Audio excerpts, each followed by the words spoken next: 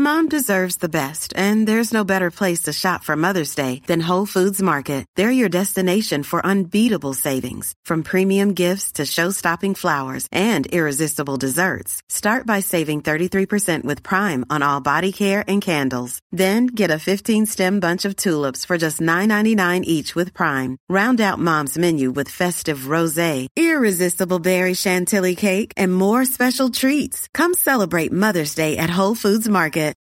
Since 2013, Bombas has donated over 100 million socks, underwear, and T-shirts to those facing homelessness. If we counted those on air, this ad would last over 1,157 days. But if we counted the time it takes to make a donation possible, it would take just a few clicks. Because every time you make a purchase, Bombas donates an item to someone who needs it. Go to bombas.com/ACAST and use code ACAST for 20% off your first purchase. That's bombas.com/ACAST, code ACAST. Life is full of awesome what-ifs, and some not so much, like unexpected medical costs. That's why United Healthcare provides Health Protector Guard fixed indemnity insurance plans to supplement your primary plan and help manage out-of-pocket costs. Learn more at uh1.com. Hello? Hello? Podcast Network Asia. Kung ayaw mo na hourly paid ka, yung minameasure ka sa oras, kung ayaw mo ng ganong klaseng work, kailangan mong magpa-promote. Kasi usually, the exempt employees, yung mga output-paid, output-based employees, these are managers, senior officers, alam mo yun, sila yung may napatunayan na. Mga Immortal, I'm Stanley Chi, your host for the Underpaid Podcast. It's a pro-employee podcast na siguradong relatable sa lahat ng nag-opisina o work from home. So subscribe to Underpaid and enjoy the show. Mga Immortal, welcome to the Underpaid Podcast. In this episode na pro-employee para sa mga Immortal, pag-uusapan natin yung mga taong nagbibisi-bisihan. Ano nga ba yung mga fake busy? Kasi sa Pilipinas, hindi ko naman nila lahat, pero karamihan sa atin kapag hindi nag-overtime, iniisip ng mga nasa management, hindi masipag itong empleyadong to. Medyo petiks lang siya. Bakit ganon? Pagka mabilis ka naman magtrabaho at sinabi mo sa manager mo at pinakita mo sa HR, yung mga production manager naman ang gagawin, babatuhan ka ng maraming trabaho hanggang sa matambakan ka. And then, yung empleyado minsan nagiging mas wais na siya at ang ginagawa niya, binabagalan niya para hindi na siya bigyan ng additional task. Okay? Kasama natin ngayon sa episode na to si Madam HR at si Papi Lex. Guys, kumusta kayo? Magandang gabi. Hi! Hi, magandang araw, magandang gabi, magandang hapon, lahat na. Okay. Tatanungin natin muna, Papi Lex, si Madam HR. Madam, bilang ikaw nasa HR ka, ikaw ba minsan pumapagitna ka sa sinasabi ng mga empleyado at ng mga production manager na nagpapasa ng trabaho? Halimbawa, etong si bagong pasok na halimbawa si Lexter, ang bilis magtrabaho nito, binigyan mo ng job order, tinapos ka agad yung trabaho, umaga hanggang tanghali. So yung 1 to 5 niya or 1 to 6, bakante, wala siya masyadong ginagawa kasi tapos na yung task niya for the day. O, di ba? I don't see anything wrong with it. Mabilis siya magtrabaho. Hindi siya nakipagdaldalan sa mga kasamahan niya. No? And then, nakita ni production manager, uy, bakit ganyan si Lexter? Ang bilis magtrabaho. Tatamad-tamad ata ito. Batuhan ko pa kaya na maraming trabaho. Masyadong judgmental si boss. Di ba? O. Madam, may masasabi ka ba tungkol dito? Mas gusto ko na yung marami kang free na time. Kasi you can use that time to recheck your work. Diba? Kung halimbawa na tatapos ko na yung trabaho ko na usually I do for an hour, 30 minutes lang tapos ko na. Mayroon pa akong 30 minutes to check and double check, 'di ba? Tapos depende kasi sa drive ng tao 'yan eh. Kung ang motivation ng tao kaya niya binibilisan or kaya niya pinofocus yung oras niya to get things done faster. It's either one, mataas yung aspirations niya for the current role, gusto niya ma-promote, 'di ba? you can say yes. Kung bigyan ka pa ng additional tasks, di tanggapin mo. That exposes you, that makes you, a better employee, that can lead you to getting promoted later on. That's good. Pero kung ang goal mo naman is to have work-life balance, that's also okay. Pwede mong sabihin na, okay, tapos na po ako. Depende sa klase ng kontrata. Kasi nga, merong hourly paid, merong mga paid based on output, yung mga exempt employees. Regardless kung 4 na oras lang ako nagtrabaho today, buo yung bayad ko. I can use the rest of the day to, do a passion project, focus on my family, focus on a family business. Alam mo yun? So, iba-iba yung perspective ng mga tao. Pero ako I would rather be able to do things early and get things done fast and properly. Properly pa rin. Fast and properly kesa nagka-cram. Diba? Oh, yan yung gusto mo, Madam HR. Kaya lang, may mga kultura dito sa mga ibang kumpanya na yun nga, mabilis ka magtrabaho, hindi ka nag-overtime, isipin nila, parang hindi ka masipag. Nahihirapan kang ma-increasean yan, hindi ka napopromote. Bakit sa tingin mo ganun na naging kultura natin? Well, kasi hindi ko alam we've been, hula ko lang, pero we came from a generation of, syempre nasakop tayo ng mga Spanish and Americans, and we came from a culture of being laborers, diba? And again, like the typical ones na ang contract at ang bayad ay per day or per hour, sasagarin ka talaga nila. Ngayon lang that, alam mo yun, parang we got our independence and we got to choose the kind of career we do. We have Filipinos excelling on what they do. Exempt na sila doon. They are paid based on output na.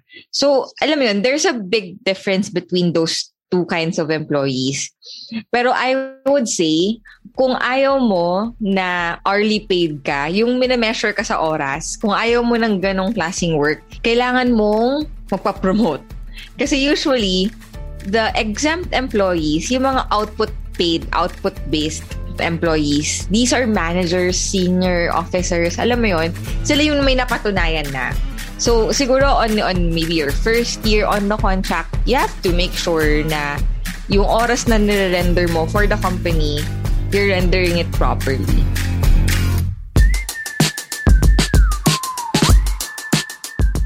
Hi, I'm Misha, and I'm inviting you to listen to IMAP Digipod, the Internet and Mobile Marketing Association of the Philippines' first ever podcast. Listen in on our topics and conversations in the advertising and marketing industries and learn from the best from all over the world. This podcast is brought to you by Podcast Network Asia and powered by Podmetrics.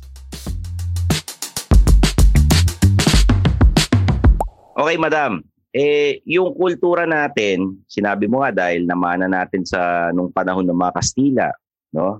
Bakit yung kasipagan or yung pag-increase ng sweldo nakasalalay kung nakikita nilang parang pagod ka na hirap ka na.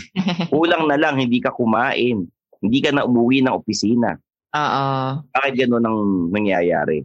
Ito, pakiramdaman lang ba to? Feeling ko sa mga sa mga pinagdaanan mo yan, joke lang. Feeling ko sa mga medyo traditional companies yan. Kasi sila, yun nga, parang they base it on what they see. Na parang, si Stanley, hindi umuuwi, sobrang sipag. Si Papi Lex, di na kumakain, kakatrabaho, diba? Pero marami kasi madaling magmukhang busy, madaling magmukhang masipag. Pero kung yung output mo pangit, yung output mo parang hindi naman pinagpuyatan, parang yun yung mas magandang measure kung talagang nag-i-increase yung performance ng tao kesa sa oras, diba? Kasi pwede akong umupo sa office ng 8 hours nang walang ginagawa. May mga ganyan. Pwede akong umupo sa office ng maghapon na bare minimum lang yung ginagawa ko. Diba? Pero kung ang measure ng mga HR, ng mga kumpanya is output, doon talaga magkakaalaman. Madam, mga empleyado na talagang magagaling. They double check everything. Mabilis talaga sila magtrabaho, walang reklamo and all. Nagkataon lang na hindi nila binibigay agad yung trabaho nila. Kasi nga, alam nila na ganun yung mga ugali ng mga production manager. Eto, Papi Lex, ikaw freelancer ka. Sabihin natin, may pinagawa sa'yo na mabilis mo lang ginawa. Tapos sasabihin sa'yo, bakit ka bibigyan ng increase? Ganun-ganun lang ginawa mo, sa dali mo lang ginawa. Pero hindi nila alam. Yung sandali mo lang ginawa, matagal mong pinag-aralan yan. Kaya sandali mo lang mag-aral kayo ng 9 years sa music, tapos saka nyo sabihin yan. Diba? Parang ganun din, Yung skill na yan, matagal mong pinag-aralan yan. It happens sa freelancer, especially sa mga artists. There was a famous cartoonist na, ang bilis niya mag-drawing, magaling Yung sinabi sa kanya nung kliyente, ganun-ganun lang ginawa mo, 3,000 ang singil mo, ganyan. Ay sinagot, ang tagal ko kayang pinag-aralan yung ganun-ganun na yan, kaya mabilis kong ginawa. Totoo. And yung experience, lalo kung gamay lang gamay mo na talaga, as in talaga, tipong makikita mo pa lang yung project na inano is, siyempre, hindi mo sasabihin sa kanila na kaya mong gawin yan in a span of time. Siyempre, sige, titinan ko muna, ganyan-ganyan. Siyempre, tapos siyempre, makikibargain ka muna sa rate mo, di ba? Kasi pag nalaman nila na kaya mong gawin na mabilis yan, babargain ka nila, tatawadan ka nila. Kasi ganito lang diba? So, hindi mo lang sasabihin, pero sa'yo, sa sarili mo, kaya mong gawin ng mas maiksing panahon. So, parang ganun. Oo, and eto Madam HR, pagka mabilis ka magtrabaho, nakita ng boss mo yan or ng kliyente, you'll get unlimited revisions. Yan ang ayaw na ayaw ng mga ng mga tao. It's very draining. Yeah, what if you're an expert? Ginawa mo lang ng isang araw yung report or yung project, pero maganda yung output, 'di ba? Wala nang revisions na kailangan. That also pays a lot on, parang alam mo yung ROI dun sa bayad sa'yo. Kasi you also saved so much time and effort for the client. Diba? Hindi na sila pabalik-balik. As in, it's a very, how do I say this? It's a very wide topic. Actually, ganda ng topic.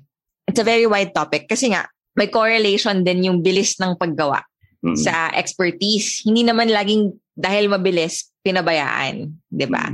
So, dapat yun ang maintindihan ng mga managers. Oo, tsaka, dapat nga, pag yung isang freelancer or empleyado mabilis magtrabaho, pulido yung gawa, dapat mas malaki ang bayad sa kanila. Ano bakit? Kasi the time na nasisave niya, nangyari si Papi Lex, nagawa niyang magang hanggang tanghali lang, yung 1 to 5 or 1 to 6 na oras, pwede ka pa gumawa or tumanggap ng ibang trabaho para sa kumpanya mo. So dapat, mas malaki bayad yung sa mga kagaya ni Papi Lex, di ba? And for revenue-heavy tasks, pwede na nilang i-implement agad. Kikita sila agad yung mga negosyo, di ba? Kaysa maghintay ng matagal, magpabalik-balik sa revisions, ganyan. If it's related to revenue, pwede na nilang gawin agad and they can earn more. Kasi nga, mabilis na i-implement yung mga pinaggagawa ni Papi Lex kahit isang oras lang. Pwede nating hialin tulad dyan sa kontrata tsaka sa arawan. Diba? Yung kontrata, siyempre parang pakyawan, pero yun nga, mabilis nilang gagawin. Pag arawan talaga, pwede yung tendency tagalan nila. Tagalan nila para lumaki yung kita. Para tumagal silang sweldoan. Unlike pag kontrata, isang buhos lang, bibilisan nila yung gawa para makakontrata ulit sila ng iba. Parang Papi Lex, galing ka bang construction? Naging ko, piyon. Alam mo yung piyon? Yun. Ano yun? Tagahalo ng semento. Akala ko poon. Naging poon ka. Ayun. Hindi, siyempre nung ginagawa-gawa yung bahay, kami lang yung nagtitingin-tingin. So, alam namin yung difference nung kontrata at saka sa arawan. Okay. So, Papi Lex, ano yung mas maganda? Kontrata o arawan? May disadvantage yan, Papi. Sabi mo. Okay, ang kontrata, ang disadvantage niyan, pag mabilis, possible na palawpaw. Ano yung palawpaw? Ano yun? Palawpaw is hindi maganda pagkakagawa. Minadali. Okay? Ang positive naman ng arawan, mabagal pero pulido. Pero depende pa rin sa gagawa nun kasi meron talagang contractor din na mabilis gumawa pero pulido. Okay.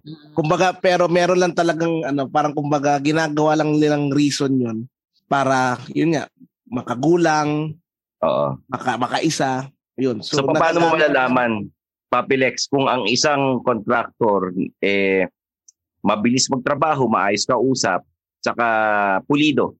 Okay. Pag mabilis maggawa ang pakikita mo naman sa effect, makikita mo naman sa resulta ng gawa . Kunyari, ikaw bago ka palang magpapagawa ng building mo, Oo. diba? Naghahanap ka ng supplier, hindi mo alam kung sino pipiliin mo. Malalaman mo yun in the long run kung gaano katibay yung papagawa mo. Or tingnan mo yung mga dati nilang gawa. Oo, yun. Tingnan mo yung dati nilang gawa. Yun ang inaantay ko sa iyo, Papi Lex. Sinabi na ni Madam HR. Sorry. Hindi. Kasi ako based ako doon sa yung sa resulta Oo, hindi kasi iba-iba rin Mamaya sa project na yun maganda. Pagdating sa'yo napabayaan. Kasi merong iba kunwari, maganda finish sa labas pero sa pagdating sa loob, tinatawag nating ampaw. So talagang swertihan din. Talagang susugal ka. Sugal talaga. Unless talaga nakakilala mo talaga yung supplier mo. Nakilala mo yung capability niya, yung talagang maganda yung pangalan niya, magaling yung pangalan niya. Iba pa rin iba pa rin minsan Madam HR at saka Papi Lex pagkakakilala mo yung supplier, may pros and cons din. Ang pros niyan, dahil magkaibigan nga kayo at matino siyang tao, hindi siya papahiya sa'yo, ayaw niya. Pero ang disadvantage, dahil kaibigan ka niya, pag pumalpak, iisipin niya, kaibigan mo naman si Papi Lex, pwede ka namang... Hindi, tsaka pag pumalpak, mahirap sabihan. Yun ang mahirap pagkakilala mo talaga. Hindi mo pwedeng, parang mahiya kang mag-complain. Mahiya ka magreklamo or mahiya ka rin mag-demand. Oo, dahil ayaw mo masira yung friendship. Oo. Okay. This is for blue-collar jobs. Pag white-collar, madam, nasa opisina kayo, paano naman ang atake sa ganyan? How would you tell your manager and your boss na mabilis ako magtrabaho, hindi ko na problema yan? Di ba yun yung mga gusto nating sabihin minsan sa mga bossing Hindi ko kasalanan kung mabagal magtrabaho itong kaopisina ko at ako mabilis, nagagawa ko kagad. Ako may petics na lang. Dapat nga, ako yung increasean nyo, hindi yan. Kasi nag-overtime siya, sinisingil pa kayo dahil mabagal siya magtrabaho. And it's all because hindi niya tinutukan kagad. Imbis na magtrabaho, nakipagdaldalan sa kung kani-kanino, buong araw, nakipaglandian sa mga crush niya sa ibang department, di ba? Tapos, hapon na siya magtatrabaho, mag-overtime. O ngayon, Biyernes, tatanungin niya yung mga ibang kaopisina, pwede ba ako tulungan? Sa Sabado, mag-overtime tayong lahat. Tapos, ang ginagawa ay yung project ng taong mabagal. Alam mo, karamihan naman ng companies na napuntahan ko, mostly, as in hindi na hourly based. As in, it's a fixed monthly salary. Exempt na lahat ng employee. So, regardless kung ilang oras ka nag-work sa isang araw or sa isang buwan, pareho lang yung sweldo mo. Ang difference lang is that wala kang deduction for late and wala kang overtime pay. Pero fixed yung sweldo mo. Alam mo anong maganda dyan? Especially for white-collar jobs. Lalo na yung mga nasa creatives. Hindi sila nalilimit sa oras ng trabaho. Kasi there would be some people na alam mo yung maghapon sa office. Simula 9 a.m. hanggang 4 p.m. kunwari, hanggang 4 or 5 p.m. Hindi sila makapagtrabaho ng maayos kasi maraming tao. So, hihintayin kong mawala yung mga tao so I can focus. So, I can have more ideas. May mga ganong tao, di ba? So, makita mo siya, ang tagal-tagal niya nasa office, magdamag siya nandun, pero wala siyang ginawa maghapon. Mainly, that's because that's his or her preference, magtrabaho sa gabi. Okay lang yun. Basta clear yung output. I think, dyan pumapasok yung, di ba yung question nyo kanina kung arawan or kontrata? Kontrata kasi mostly nga yung mga white collar. Siguro, for you to be able to get the best results for these kinds of employees, you have to make sure that the context is clear. Malinaw kung ano yung output yung ini-expect mo sa kanila at kailan. Kasi kapag hindi malinaw, magbibisi-bisihan talaga. There would be days na hindi nila alam, kailangan na ba ito? Sige, bukas na. 'Di ba? Pero if yung mga managers, mga HR, mga business owners, they are clear from the beginning kung ano yung expectations, susulitin nila yung oras. As in, they would find ways to work smart, finish stuff early. Alam mo yun, parang be able to have work-life balance. Alam mo, pinakamagandang resulta kapag ganon, hindi aalis yung tao sa'yo kasi they know that you value their own time also. Susundutan ko yan, Madam HR. Ano yan di ba may dalawang klase ng tao? Yung effectiveness na isang tao. Yung nag-work siya before the deadline. Dumating yung deadline. At meron naman yung nag-work siya last minute before the deadline. Yung effectiveness ng tao. So, yun. Kumbaga, kakount din dun sa talaga sa kung gaano, kung basihan is arawan or orasan. What I'm saying kanina is, yung hindi ito kontrata, hindi ito arawan. You're a regular employee naman. As opisina ka. Tapos, ayun, busy-busyhan ka. Kunwari may ginagawa, di ba may kasabihan tayo palagi, pagka patak ng alas 6 or alas 5, tama ng pagpapanggap. Di ba? Yung pagpapanggap na yun, kunwari may ginagawa ka sa opisina. Hello, people of the earth. This is Red, host of Bago Matulog with Red Olguero, wherein I don't use this voice. It's actually a late night show podcast. My guests are people who are very passionate about what they do, and we talk about that. So check it out on Spotify or wherever you hear your podcasts. Just search Bago Matulog with Red Olguero. Para malinaw rin sa mga immortal, yung blue-collar jobs, Madam HR, ano yung mga blue-collar job? Yan. Kasi malinaw ulit, blue-collar job is? Yan, mga construction, fast food, hourly paid, basically. Mostly blue-collar yun. Pag white-collar, ayan, sa office, creatives, operations, management, yan, yung mga executive. Sa aircon kayo, ganyan. Tapos ano pag naka-round neck?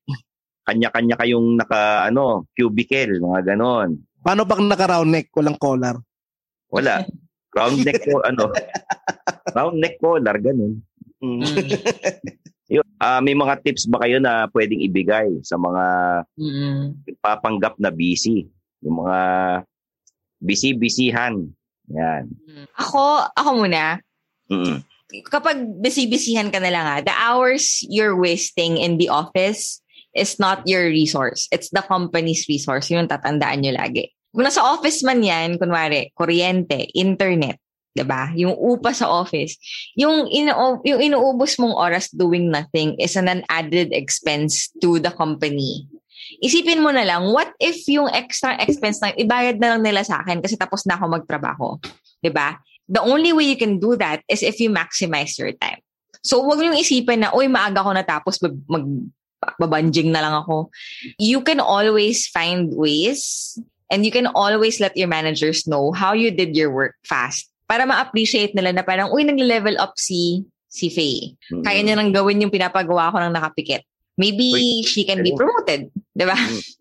Yung mga ganong bagay.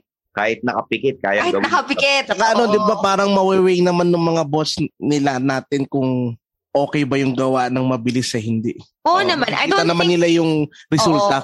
I don't think they would be managers kung hindi nila alam kung paano gawin yun. Diba?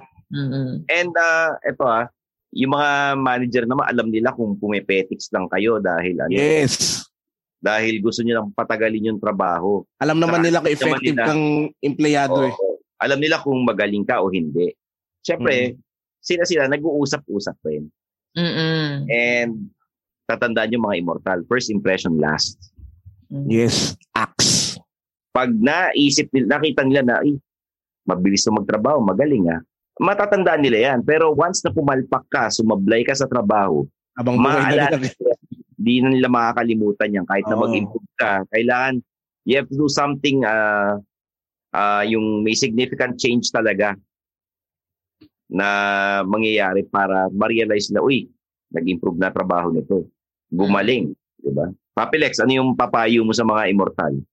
Ayun, kumbaga, gawin nyo yung dapat yung trabahuin. Gawin nyo ng maayos. Kung magagawa nyo ng mabilis at effective naman, go. Kung kailangan nyo ng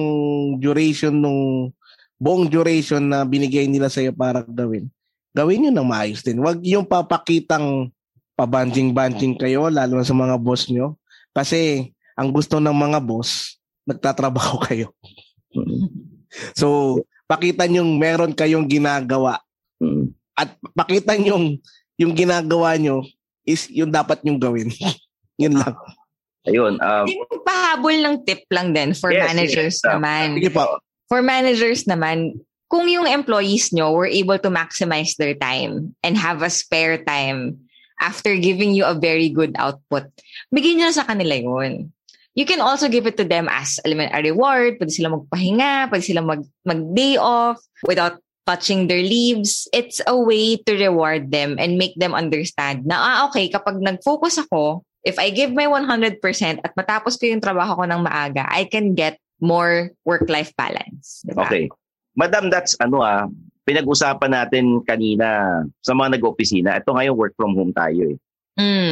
Mas madaling magpanggap na busy pag work from home kasi walang nakabantay. Yung mga app lang na nagsi-screenshot ng ng mga na ini-install mo sa laptop mo, 'di ba? May mga ganon, no? O makikita kung ano mga website ang pinupuntahan mo, kung ano na yung status ng trabaho mo, 'di ba? Ano tawag sa ganon? May mahihigpit. I forgot what it's called. Pero may i-install mo sa browser or sa laptop.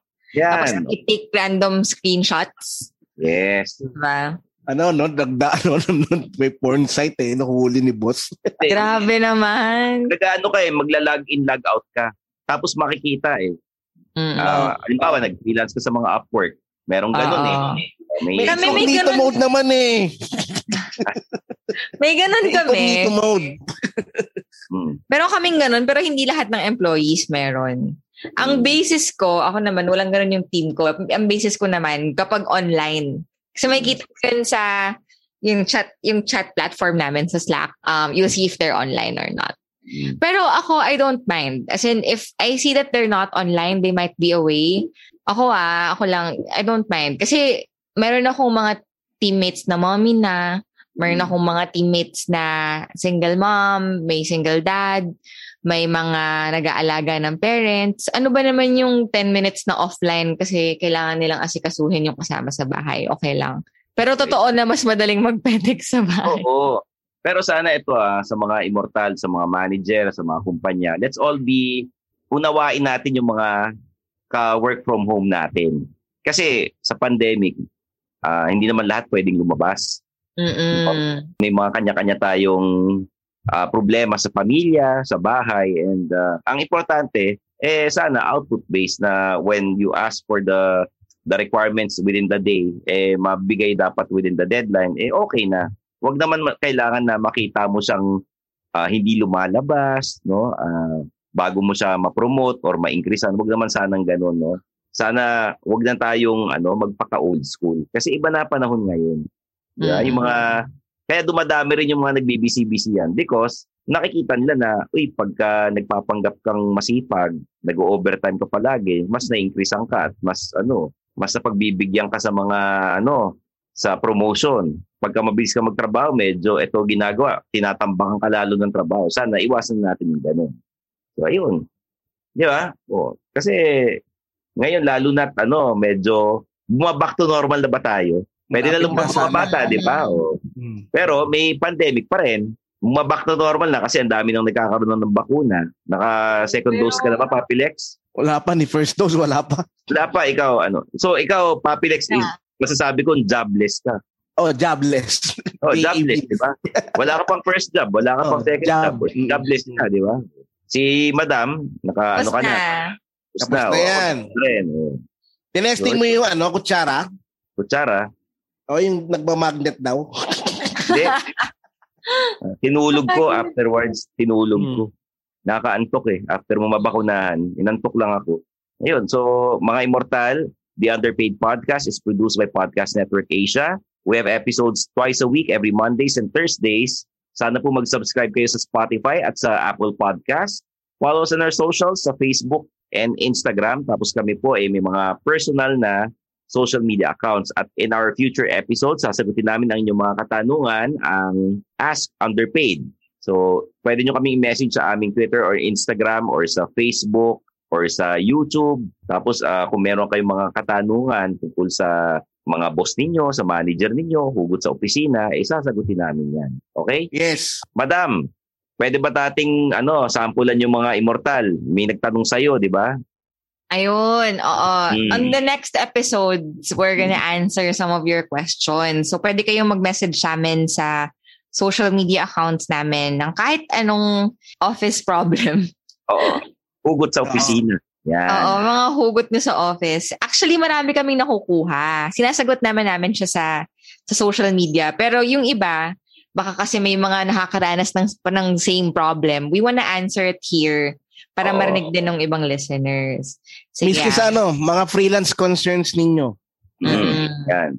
Okay. So, meron akong isa basahin ko.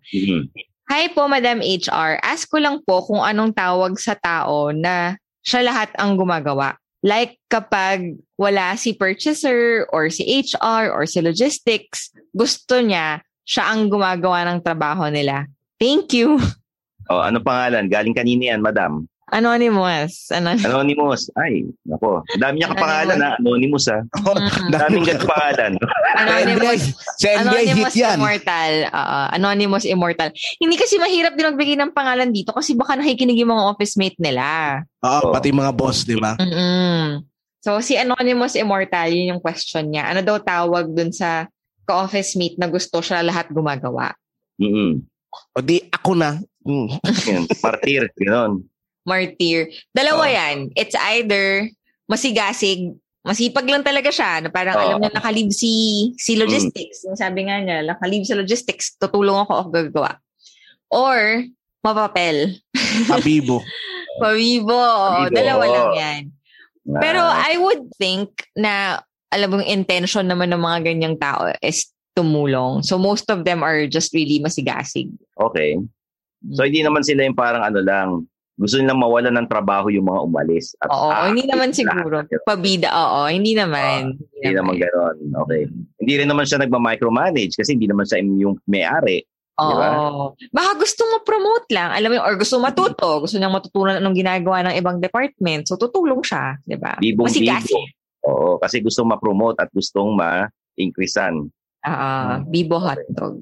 Pero hindi ka naman ma-increasean kung hindi mo mapapatunayan sarili mo. Hindi, yun yung pagkakataon niyang patunayan yung sarili niya. Pag umabsent yung mga opisina. Yun mismo. Mag-take over. So, yan. Ayan, patikim pa lang mga Immortal. Sa susunod na episode, mas marami tayong tanong na sasagutin, okay? So, there you have it for Madam HR and Papilex. I'm your host, Stanley Chi. This is the Underpaid Podcast. Bye! Bye-bye! And that's another episode of Underpaid with Stanley Chi. Hit that follow button to get updated with our new episodes. Follow us at our socials at the Underpaid Podcast.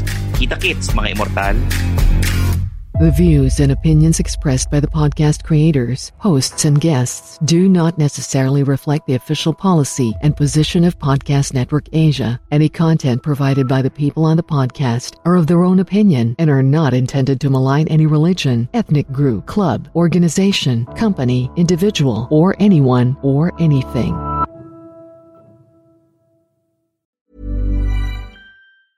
Mom deserves the best, and there's no better place to shop for Mother's Day than Whole Foods Market. They're your destination for unbeatable savings, from premium gifts to show-stopping flowers and irresistible desserts. Start by saving 33% with Prime on all body care and candles. Then get a 15-stem bunch of tulips for just $9.99 each with Prime. Round out Mom's menu with festive rosé, irresistible berry chantilly cake, and more special treats. Come celebrate Mother's Day at Whole Foods Market. Hey, it's Paige DeSorbo from Giggly Squad. High quality fashion without the price tag. Say hello to Quince. I'm snagging high-end essentials like cozy cashmere sweaters, sleek leather jackets, fine jewelry, and so much more. With Quince being 50 to 80% less than similar brands. And they partner with factories that prioritize safe, ethical, and responsible manufacturing. I love that. Luxury quality within reach. Go to quince.com/style to get free shipping and 365-day returns on your next order. Quince.com/style.